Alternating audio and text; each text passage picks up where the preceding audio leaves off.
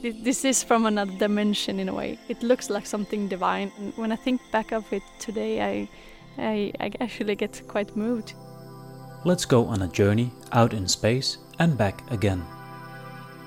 It's so unusual and so splendorous that cannot avoid attracting the interest of people.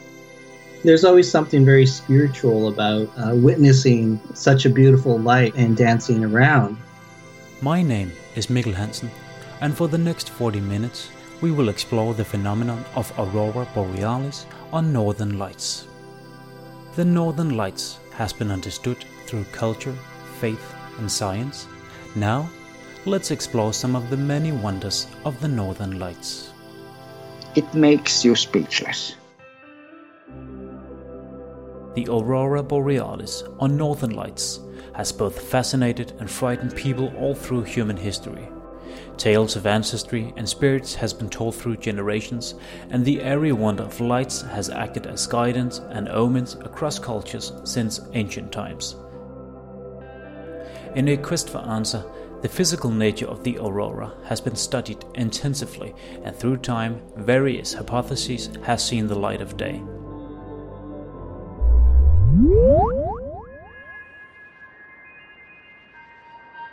Aurora Borealis, what is it and where does it come from? The term Aurora Borealis, meaning red dawn, was first used by the Italian astronomer Galileo Galilei in the early 1600s. In order to fully grasp this magnificent natural phenomenon, we must find our point of departure. The journey begins on a star located some 150 million kilometers out in space, the one we call our Sun. Though just another star in the Milky Way among billions of other stars, the Sun is still massive by our standards. You can fit roughly 1.3 million Earths inside the Sun. The Sun can be understood as a giant power plant where nuclear energy is created deep inside the core under great pressure and a temperature around 15 million degrees. Under these extreme conditions, atoms will move very fast and collide with each other constantly. Here, in the core, nuclear reactions release energy and electrical charged particles move from the core towards the surface. The movement of charged particles, or plasma, create magnetic fields inside the Sun. In some places, strong magnetic fields push their way up through the surface. These areas will appear darker, thus known as sunspots.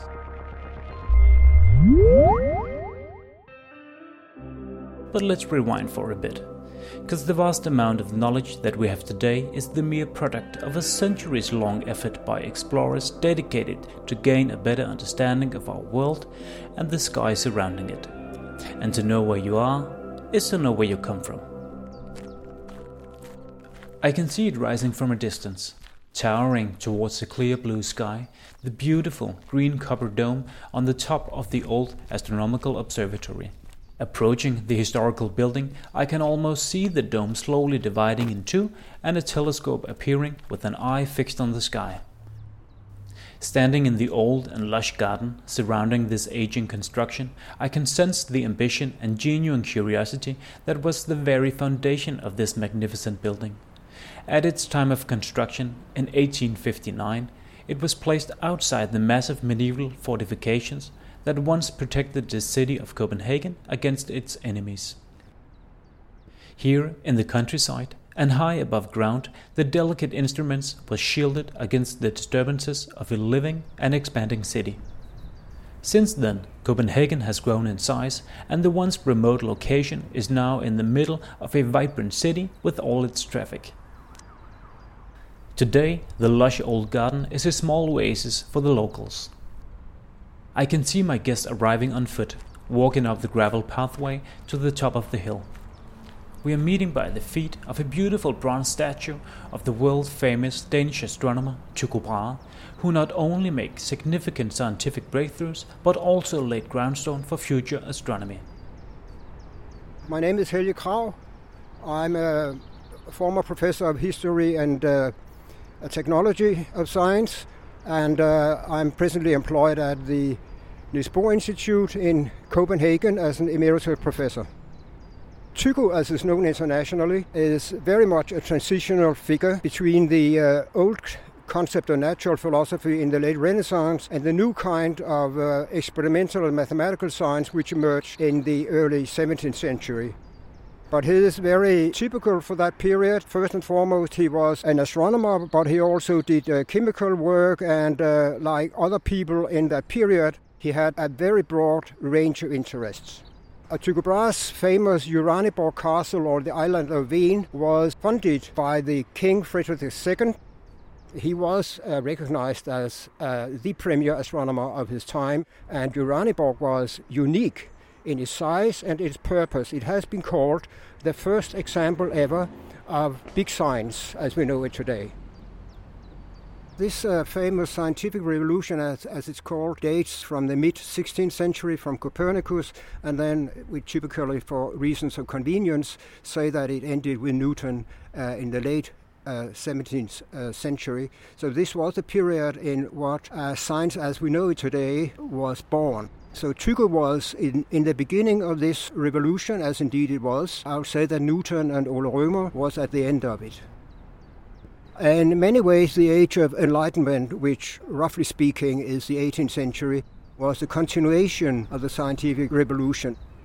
Tycho was definitely a pioneer in the as regards to the new scientific understanding, first of all because of his very precise astronomical measurements, but he's also time-typical in the sense that he didn't subscribe to what to many people was a defining feature of the new worldview, namely Copernicus's claim that the sun is the center of the universe and the Earth is merely a planet. Tycho never accepted that. Of course, he had his reasons. Some of them were scientific, others were what we would call non-scientific. But one element in this new worldview was that the overturn of the age-old belief that the heavens are immutable. Nothing new happens on the heavens. And in 1572, when Tycho in Skåne in Sweden saw with his own eyes that something new had happened in one of the stellar constellations, he called it a new star, Nova Stella. He argued that this was indeed a new star. So he concluded that this dogma, as it was, that the heavens are immutable, cannot be true. But at the same time, he tries to explain it, but his explanation is not scientific. It's very much religious in the sense because he described it explicitly as a divine miracle. That was okay, still in the 1570s. 50 years later, it was not longer okay. Persons, and not only Tycho, were religious almost by definition, and they believed in the Bible.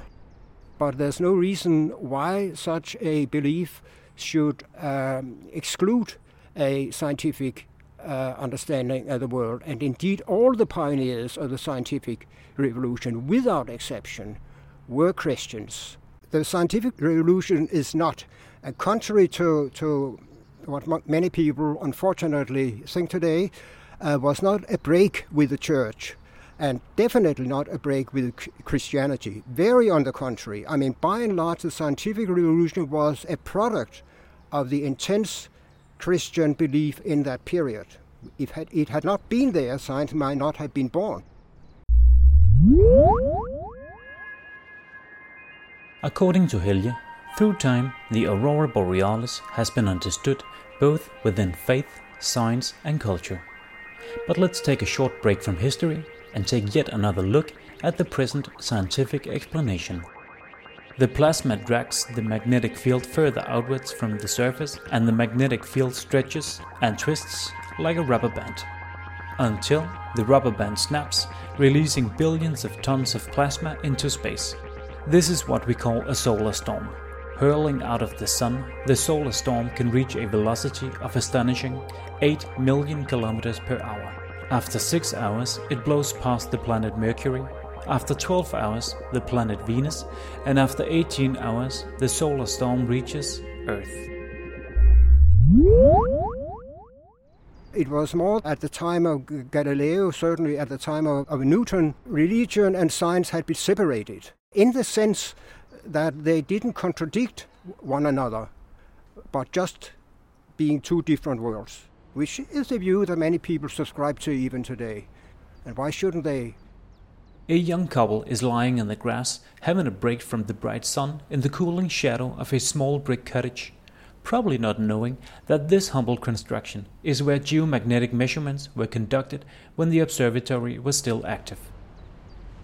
There was a breakthrough in the mid-19th century when people realized that the ultimate source of the aurora must be the sun.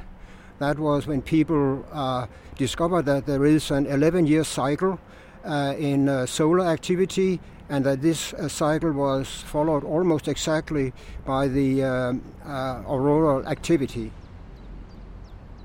We have two very great and influential figures in Scandinavia, one a Norwegian, Christian Birkeland, professor of physics in Christiania, present Oslo, and the other was the Swede Svante Arrhenius, who was professor of physical chemistry. He's one of the founding fathers of physical chemistry. He received the Nobel Prize in 1902 in chemistry, and then he was a leader of theoretical aurora research. But they were rivals, and they both wanted very much to be number one in the world in aurora research. With regard to the research in Northern Light, at about 1930, we have a standard theory of the what the Northern Light is, how it is produced, and so forth. And this theory is more or less the same as the modern theory, which is, of course, much more advanced, but roughly it's the same. It's clear that modern astronomy has been developed and shaped through centuries in the minds of ambitious and curious people. The need for scientific methods, precise measurements, data collection, and advanced technology has not only become evident, it has become the standard in all scientific experimentation. I'm walking through the green and buzzing forest in search of my next destination. I park the car further back and must continue by foot.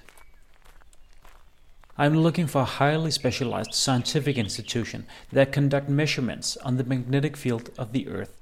But all I can see is dense forest, massive raspberry bushes, and green fields stretching out as far as I can see.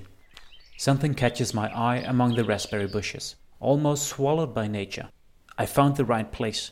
This is the Magnometer ground station, one of the field stations under the Space Department at Danish Technological University. The next challenge is to find my contact in this green wilderness. She's called Anna Willer, a Swede living in Denmark and a scientist of geomagnetism who is often traveling to Greenland to conduct geomagnetic measurements. I work with monitoring and measuring and calibrating and analyzing data of Earth's magnetic field from ground. So we have measurements in Greenland, Faroe Islands and Denmark that measure continuously all the time. And what we measure here is sources from the core, the mantle, the crust, the space around Earth, but also the upper part of atmosphere. And the upper part of atmosphere is called the ionosphere. And here we have electrical currents moving around, and these are closely connected to the auroras, and we can actually kind of track them by watching our or analyzing our magnetometers in Greenland, especially because this is where the auroras usually occurs.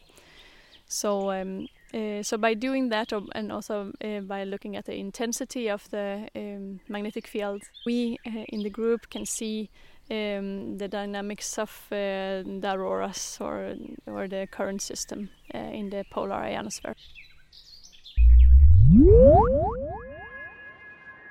Let's take the last part of the scientific explanation. It collides with the magnetic field of the Earth, also known as the magnetosphere. Plasma from the solar storm streams along the lines of the magnetosphere towards the magnetic poles. When the charged particles of the solar storm collide with atoms of oxygen and nitrogen in the upper atmosphere, they transfer energy to these atoms and excite them. And to calm back down, the oxygen and nitrogen eject some of this energy in form of light, or the aurora borealis. Depending on what altitude the charged particles interact with the oxygen or the nitrogen, different colors of light will be produced. Some will appear as green, some as red, some as purple, and so on. So the spectacular dancing movements of the aurora borealis is basically the meet between solar plasma and atoms in our own upper atmosphere, thus illuminating a clear connection between the sun and the Earth.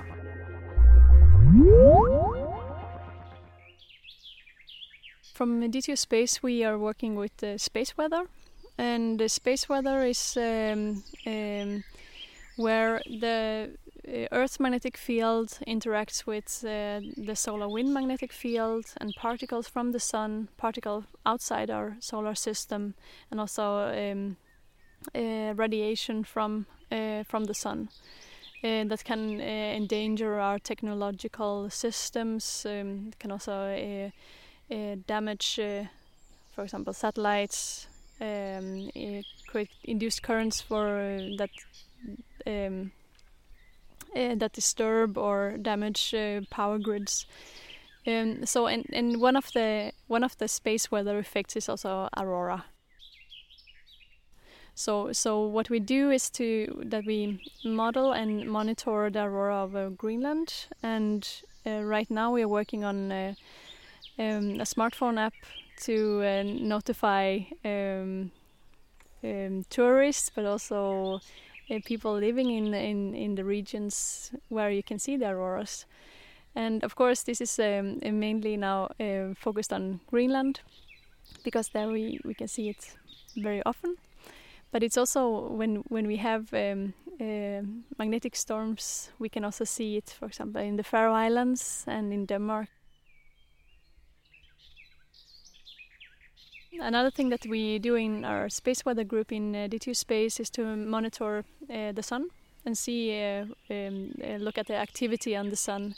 And if there is any big eruptions, it's called coronal mass ejections, we can model and see when it actually will hit us. If it will hit us, then it's important for it's important to know how much impact it will have. So this depends on the velocity and the density and so on. So these are the ground measurements for aurora studies. We also have colleagues around the world who have auroral imagers, all-sky cameras, taking picture from ground on the Northern Lights and compare it with the data, for example. We have measurements in one of the most interesting parts in the world for polar light studies, and this is Greenland, of course. Anna invites me to take a closer look at her office. In the green wilderness, black huts appears between the bushes. These small huts, mostly constructed in wood and copper nails to reduce magnetic disturbances, is where Anna conducts her geomagnetic measurements. We can't really enter the huts because my recording devices would disturb her measurements, but in the sunlight outside the hut, we can enjoy coffee and a personal experience with the aurora borealis. I have seen the Northern Lights several times, and one of the very best one was when I was in Qeqertarsuaq in the west coast of Greenland, and I was there working to measure the magnetic field.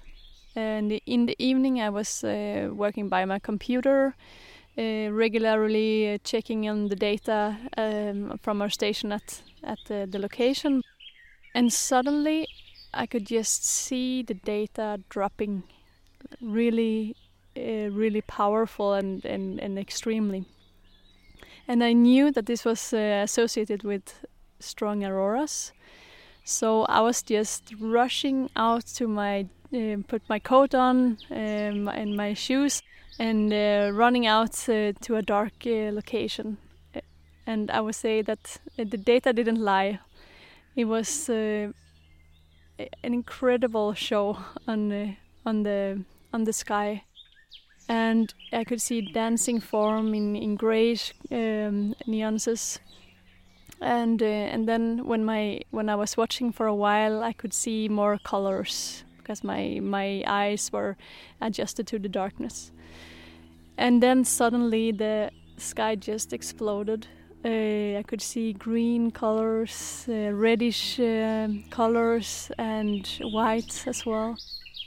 I could really see, these spirits that are in the myths from the Inuit culture. My colleague that I trained in Greenland to measure the magnetic field, he told me that when he was a boy, he was told to not whistle when he saw the northern lights, because then these souls that were where the northern lights can go and get him. And I remember once when I was standing there alone, and then I kind of feel like, okay, I want to try this. So I was whistling a bit. And then it just came running, And you have this instinct. I mean, I know that this is not the case. I know that this is particles colliding with molecules and atoms in the atmosphere, but still you have this reflex or instinct to actually just run away. And at some point I realized that the aurora was actually just above me, and that was incredible, because then I know that when I was standing there in the darkness in Greenland, I knew that the footprint of that magnetic field line where I was standing was stretching out in the magnetosphere of Earth and guiding these particles from the magnetosphere down to the location just above me. And to know that you have this connection, like from me standing there on ground and just out in the space near Earth, that was amazing. At this point, it seems evident that the aurora borealis can be understood in terms of both culture and science. But what about the more mythical aspects? In Greenland, people held the bittersweet belief that the lights were the spirits of children who had died in childbirth, dancing across the sky. This is my source on indigenous tales and legends of the aurora borealis. My indigenous name is Wa'asamgan. It means cedar bowl. And then my English name is Peter Romer. He's an indigenous Canadian and has an extensive knowledge on traditional tales across cultures. We meet online, across time zones, for a talk about the aurora borealis. For Peter, it's a midday meeting. For me, it's a late-night session on the traditional tales of the aurora borealis. I come from the Niska Nation, which is people of the Nass River. And we reside in northern British Columbia on the mainland, and I'm from a community called Ginkolith. So as we know, above the Arctic Circle, the green and purple lights have been a story of legends and myth. Some see it as a source of spiritual power. Some see it as the ancestors, while others see the lights as something that should be feared. The light really has to do with a lot of life and death, and it could be perceived as something that's very magical and positive, but also can be something that's feared.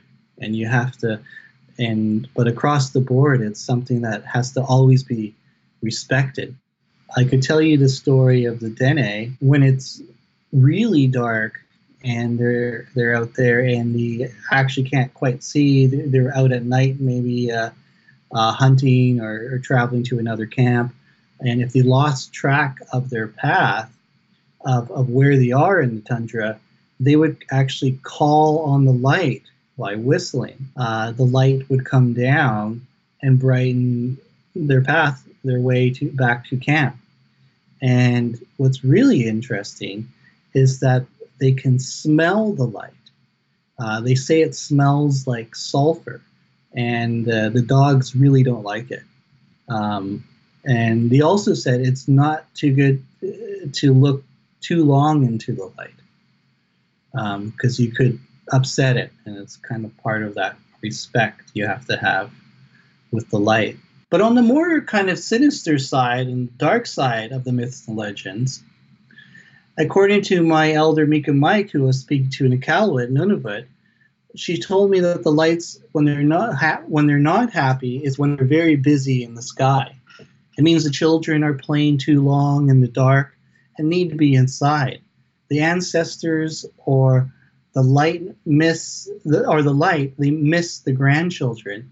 And if the children don't respect their ancestors' wishes, they could be taken to the afterlife. This may seem harsh, but it's also a lesson. One should make sure that the kids are safe from the night and respect their ancestors' ways. There's the light side of the lights, and there's the dark side of the lights. In Finland, where it was held that the lights were caused by the firefox, who ran so quickly across the snow that his tail caused sparks to fly into the night sky, creating an aurora. The Sami people of Finnish Lapland, they see the lights were created from the spume of water ejected from whales. On the lighter side of the myths and legends, the Inuit of Labrador can believe the aurora to be the light of torches of spirits, illuminating a pathway to heaven for souls of people who have died a voluntary or violent death. The whistling, crackling noise, which sometimes accompanies the aurora, is the voices of these spirits trying to communicate with the people of the earth. They should always be answered back in a whispering voice.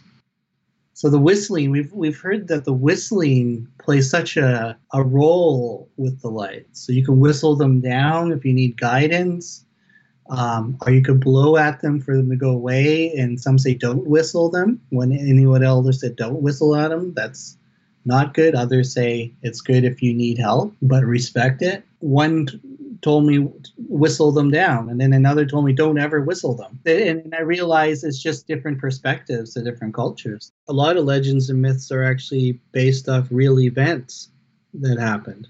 Now scientists are starting to incorporate traditional eco-knowledge, but to create that proper relationship between science and indigenous knowledge is that scientists have to engage properly, which is a huge lesson that needs to be still learned by scientists. A lot of scientists are very arrogant. They think they know it all. Why do I need to consult with these indigenous is always their kind of attitude. Yeah, there's a story of the whale and Thunderbird. So one day the Thunderbird and whale had a battle, and Thunderbird pulled the whale all the way up to the sky and dropped it into the ocean, and it created a massive tsunami and earthquake, and it wiped out some of the nations here. And this happened in 1700. And then the old stories were always talking about this, and that there was a tsunami in 1700. But the scientists didn't want to believe it until they found the records in Japanese records that there was a tsunami here on the West Coast in 1700. At the exact same time, they had written it down. How many scientists live in a gray area without connecting those dots? Because those dots actually are going to help or connect things to back up that science. They're going to back up each other. When you're a scientist, and if you don't keep your mind open to those things, you're not feeding in the whole picture. You're as a human, you're not sensing it properly. You never understand something until you understand the whole picture. More scientists are starting to respect that the two have to merge to get a full understanding of the bigger picture. But there's a long way to go between that symbiotic relationship. Every myth and legend has a lesson, and then you just got to decipher the legend a bit to understand what they're really saying. It'd just be boring if you just said it. I mean, for indigenous, the creator is basically the energy of the universe, really. A lot of indigenous don't talk about a god, they talk about the creator. And I think creator's like the universe. So the universe has its energies and has certain energies for certain reasons. One of those energies come from the sun, and it's northern lights. So even though the science is there of where it's coming from, is still, I think, still be considered spirits or ancestors, if you may. It's still energy. I think sometimes it's how our own brains want us to perceive something. Maybe an ancestor, someone we lost, someone we're thinking about. So that's what we see. We see what we do, right? So the hunters, they see belugas and whales and, walruses because that's what they see. So when they look at the sky, it's kind of imprinted in their mind. I think it all has to do with energy, and that energy, there's something that gels with science and traditional knowledge together, but you have to understand the full picture on both sides. So both sides complement each other. Science and indigenous tales cannot only coexist, it should also be in a symbiotic relation where knowledge is shared. On the one hand, it requires an open-mindedness among scientists and an understanding about the older and more traditional takes on the Aurora Borealis.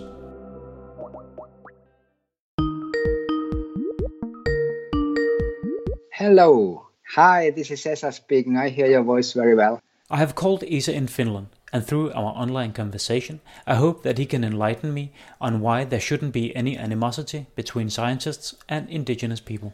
My name is Esa Turunen, and I'm a scientist, actually a space scientist, who retired last autumn after 42 years at the University of Oulu, which is the northernmost university with the Faculty of Natural Sciences in Finland. I was working with Northern Lights actively, studying the near-Earth space and Sun-Earth interactions. If I'm thinking my science career, the more I have been learning, the more there is things to discover, the more there are things to try to understand, and the more important is our work for the future generations. If you think about where I've been working most of my career, that was in the Södernkylät Geophysical Observatory, which is one of the oldest observatories in the whole world, more than 100 years old, and originally established for making magnetic measurements. Magnetic measurements, this is important because Northern Lights is a space with a disturbance which induces electric currents in upper atmosphere, and these in turn will induce variations on magnetic field measured on the Earth. So measuring magnetic field with a simple device like a compass, let's say, is one way to measure space weather disturbances. So that was the basis of the observatory. But more importantly, phenomena like this, like the Northern Lights, which is I would say it's a global phenomenon, understanding this needs more than one single instrument or one single person. It's this collaboration. We have observatories in the Arctic area. Denmark has in Greenland. And any significant result is, in fact, a result of various people working together from different countries, different cultures. Maybe the most important fact is the interaction with people from different countries, different institutions, different cultures, and we work all together for the same goal, gaining more knowledge. When I was a young boy, like 7 years old, then we were having this race for space between US and Soviet Union at that time, and TV was showing these flights to the moon and all that. Of course, I wanted to be an astronaut myself. Later, I found myself studying theoretical physics, computer science, and this type of technological subjects. All this was like the dream of the young boy. Not an astronaut, but quite near. Curiosity is, of course, one which drives from young children up to any age. I've been out there for thousands of nights watching the aurora, and I can't say that, specific night is better than the other. What I can say is that these lights are attractive. And even now, still today, after this 42 years at the university making research about this topic, I'm still fascinated by the beauty. Maybe that's the fascination, that the journey is endless. Every single night, I will go out. After my wife is asleep, I'll put warm clothes. In the winter time, minus 30 degrees Celsius outside, I will go out. And I want to see this wonder of nature again and again and again. So this fascination is amazing. It doesn't stop. It never ends. It's always a pleasure to see. So when I go out, I see these northern lights, I'm waiting for the beauty of the phenomenon. And of course, I see animals and figures in the sky. It's very natural that people have related those forms. So in some photographs, which I have taken myself, for example, you clearly see an animal in the sky. And it's just natural. And of course, the stories, what is the aurora? If you think about it, of course, people try to explain things from their perspective. And this is reflected in the stories. All these explanations or stories, they are kind of descriptions about the phenomenon. When you go out for the first time in your life, you never saw aurora.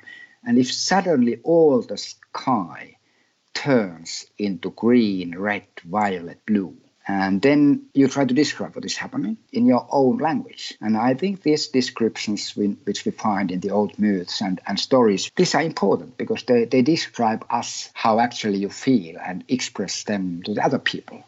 Our indigenous communities are, of course, very important because they have been living in the Arctic areas under the northern lights. And I would never really omit that knowledge. It has its own way of interpretation, but it's something which has been gathered throughout the generations. How about sound of aurora? And most scientists would simply say that, that's just rubbish because there's no sound of aurora. There are no scientific recordings of that. However, all the indigenous people speak about sounds of aurora. I never heard it myself. But I think that the fact that their stories are similar, it's a motivation. This should be studied. And collaborating with all these people is an important part of the scientist's life. This work is impossible without international interaction between people. And the real interaction happens between people. It doesn't happen between institutes or countries. It happens between people of different origins. But the most important thing for me is, of course, that we as children of Stardust, we human beings, we are here to learn. And I think that we have a lot of things to learn. These northern lights are like friends of me. Of course, these friends are not living in that way as our physical friends, but they are friends for me in such a way that I go out every night, when possible, to meet my friends. My conversation with Esa ends here. Unlike Esa's everlasting affection to the Northern Lights, that doesn't seem to have an end. After studying aurora for more than 4 decades, he still sneaks out at night for yet another encounter with his airy friends. So there you have it, the magic moment unfolded. The aurora is as ancient as planet Earth itself, and human mankind has been preoccupied with it for as long as we know. It has been given essence and meaning, and it has been measured, deconstructed and quantified. Still today, the view on aurora depends greatly on who you ask.